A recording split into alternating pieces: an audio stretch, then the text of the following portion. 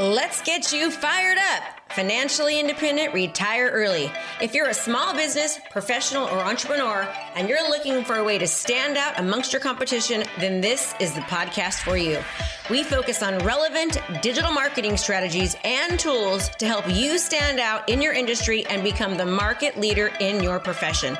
Hey, we don't hold back on this podcast. We say it like it is. And sometimes you may not like what you're hearing, but I guarantee you'll know the information given is truly what you need to do to take your business to the next level. So hang tight because you're about to be fired up with me, Krista Mashore. I really went into business 100% creative and passionate with very little business acumen or business knowledge. So I realized quickly that I needed to bring in help. That is true of so many service professionals. You've gotten into your field because you love to design landscape, or you want to help kids get into college of their choice, or you love feeding people. God knows I do.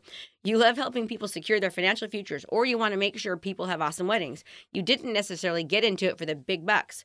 However, as Nina Koch learned, no money, no mission. If you don't set your business up to be financially sustainable, you won't get to provide the service and make the impact you want in your profession. Please remember, this is your business. You cannot expect to make a decent living without spending money to make money. All successful businesses have expenses. They allocate money for marketing, employee costs, and equipment. And other businesses typically have a lot more expenses than you'll ever incur. The investment you make in your business will pay off, guaranteed. Keep in mind that you don't have to build up your support system all at once. Take it in steps. Keep being innovative and unique, even on a shoestring budget. Then as you start to make money, it's time to set up a real marketing budget. I recommend a marketing budget of about 20% of your gross revenue. This may sound steep, but it will make you so much more money for you as you move forward. Again, you have to be thinking like an entrepreneur. One article I recently read stated, companies that grew 1 to 15% year over year spend an average of 16.5% of their revenue on marketing. Companies that grew 16 to 30% year over year spent an average of 22% of their revenue on marketing. Companies that grew 31 to 100% year over year spent an average of 50.2% of their revenue on marketing. Here's the truth about marketing budgets. The more that you spend, the more that you're going to make. Assuming you're marketing strategically, he who can market the most wins. He who can pay more for marketing will always beat out the other person because he or she is being seen more and are exposed more. You always have to ask yourself, how big do I want to be? How quickly do I want to get there? The more you can market yourself to let your target audience know that you're the authority figure, and the more you can actually spend on it, the quicker you're going to get to the next place. I always tell my students that marketing is leverage. When you have more leverage, you don't have to have the most experience or be the smartest. When you have more leverage, you will have more opportunity to win. I'm still relatively new and a nobody in the coaching space, but I'm coming up pretty quickly because I'm spending a huge budget on marketing myself. I spend anywhere from $60,000 to $144,000 a month on Facebook ads alone. I'm hiring people like crazy to help me get there quicker. My goal is to get there quicker, spend more money now, so that later I can make more of an impact. And in a couple of years, my profit margins will be better because right now I'm trying to make my mark. However quickly you choose to grow, to do exponentially more business, you'll need support. The key is to figure out your own highest and best use. In other words, sure, you can do it all and burn yourself out. But the questions you should be asking are, what am I doing that no one else can do as well? What am I doing that someone with much less knowledge and training can do? What am I doing that is not my strengths and not fun for me? Those are the things you want someone else to handle. Financial advisor Carol Van Bruggen has never enjoyed research. In the financial world, you need to do a lot of research. I've never been good at that, and I don't like it. So I've always made sure that I have people working for me who love it and are great at it. Attorney Carol Delzer gets support from her social media activities, the SEO analytics, getting things posted in the right places. I know it's all important. However, at the end of the day, that's not where I want to put my energy. I could learn it, but it's not my expertise. It's not the best use of my time. So I've hired a part-time person to handle all of that for me. If you're ready to find help and you need to grow, you'll find lots of leads and virtual assistants via the web. You can find Are you looking to transform your business? Well, if the answer is yes, then you don't want to miss out on our intensive event starting soon for only $97. This event is jam-packed, full days of live coaching with me. We have breakout sessions to customize and implement our daily trainings so that you can actually utilize them into your business. We're going to give you the training to craft your personal strategy to convert your leads into long-term clients. So let's go. What are you waiting for? Register now. Can't wait to see you there, and let's transform your business. Sharp local college students who want to work part-time or semi-retired folks who are eager to keep active. Be very specific about the skills you need and choose someone who is tech savvy. When you interview them, just make sure that they have the same drive for excellence that you have. Look for someone who is an independent worker. Otherwise, you'll spend too much of your precious time and energy supervising them and correcting their mistakes.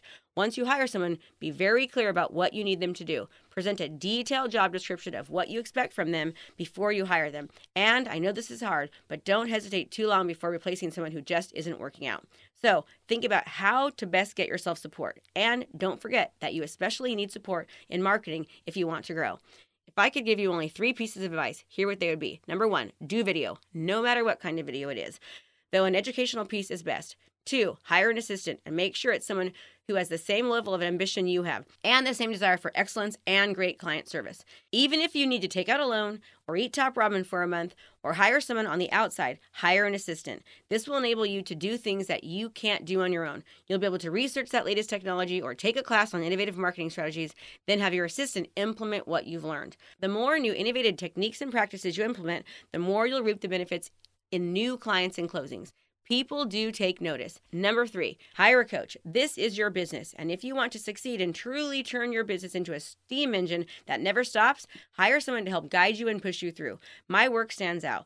I'm so incredibly busy because I'm running 2 businesses and because of the value that I give. And I couldn't do all that value without the support of good coaches. I'll talk to you more about this in chapter 11. Fit your business to your life. If you'd like to start with the attitude that you run your business, it doesn't run you. I know. If you're just starting out, it doesn't feel that way. It feels like you have to answer every call at 10 p.m. or Sunday night, chase every slim chance of a potential client, and maybe go to a gazillion networking events. But even if you're a raw newbie, take a deep breath and say, I run my business. It doesn't run me. And if you've been in your business for 16 years, stop right now and affirm, from this point on, I run my business. It doesn't run me.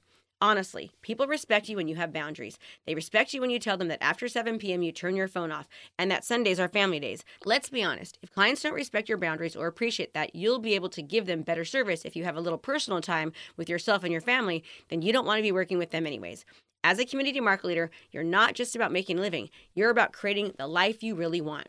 As service businesses and professionals, many of us get to determine our own working hours. Over the years, I've come to realize that it's not just how many hours you put into your business, it's what you do with those hours. This is a bit different in the service industry, example, restaurants. Early on in my real estate career, I realized that most agents wander through their day. They stumble out of bed after hitting snooze a few times, shower, grab a cup of coffee, get the kids off. Then they drive to the office, chat with the receptionist, answer a few emails, maybe wander through the Facebook, and get another cup of coffee. Then they sit at their desk and say, okay, so now what do I need to do today?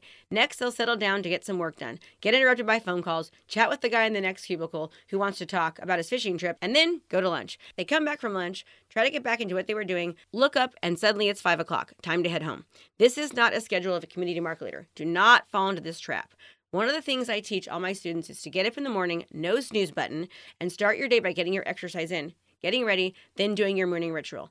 Doing your morning ritual is so important. It's so important. The truth is that it's easy to be successful and make money, even though most people don't think that it is.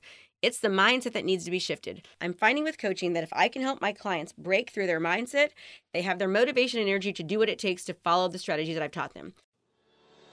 Hey, I hope you like what you're hearing. So right now you're actually listening to my book. We're giving you parts of our book each and every episode. So stay tuned for the next episode on Tuesday, Thursday, or Sunday, where we release more parts of our book, Sell 100 Homes, or the Ultimate Digital Marketing Playbook. Thanks for being here. Appreciate your time, and stay tuned for more.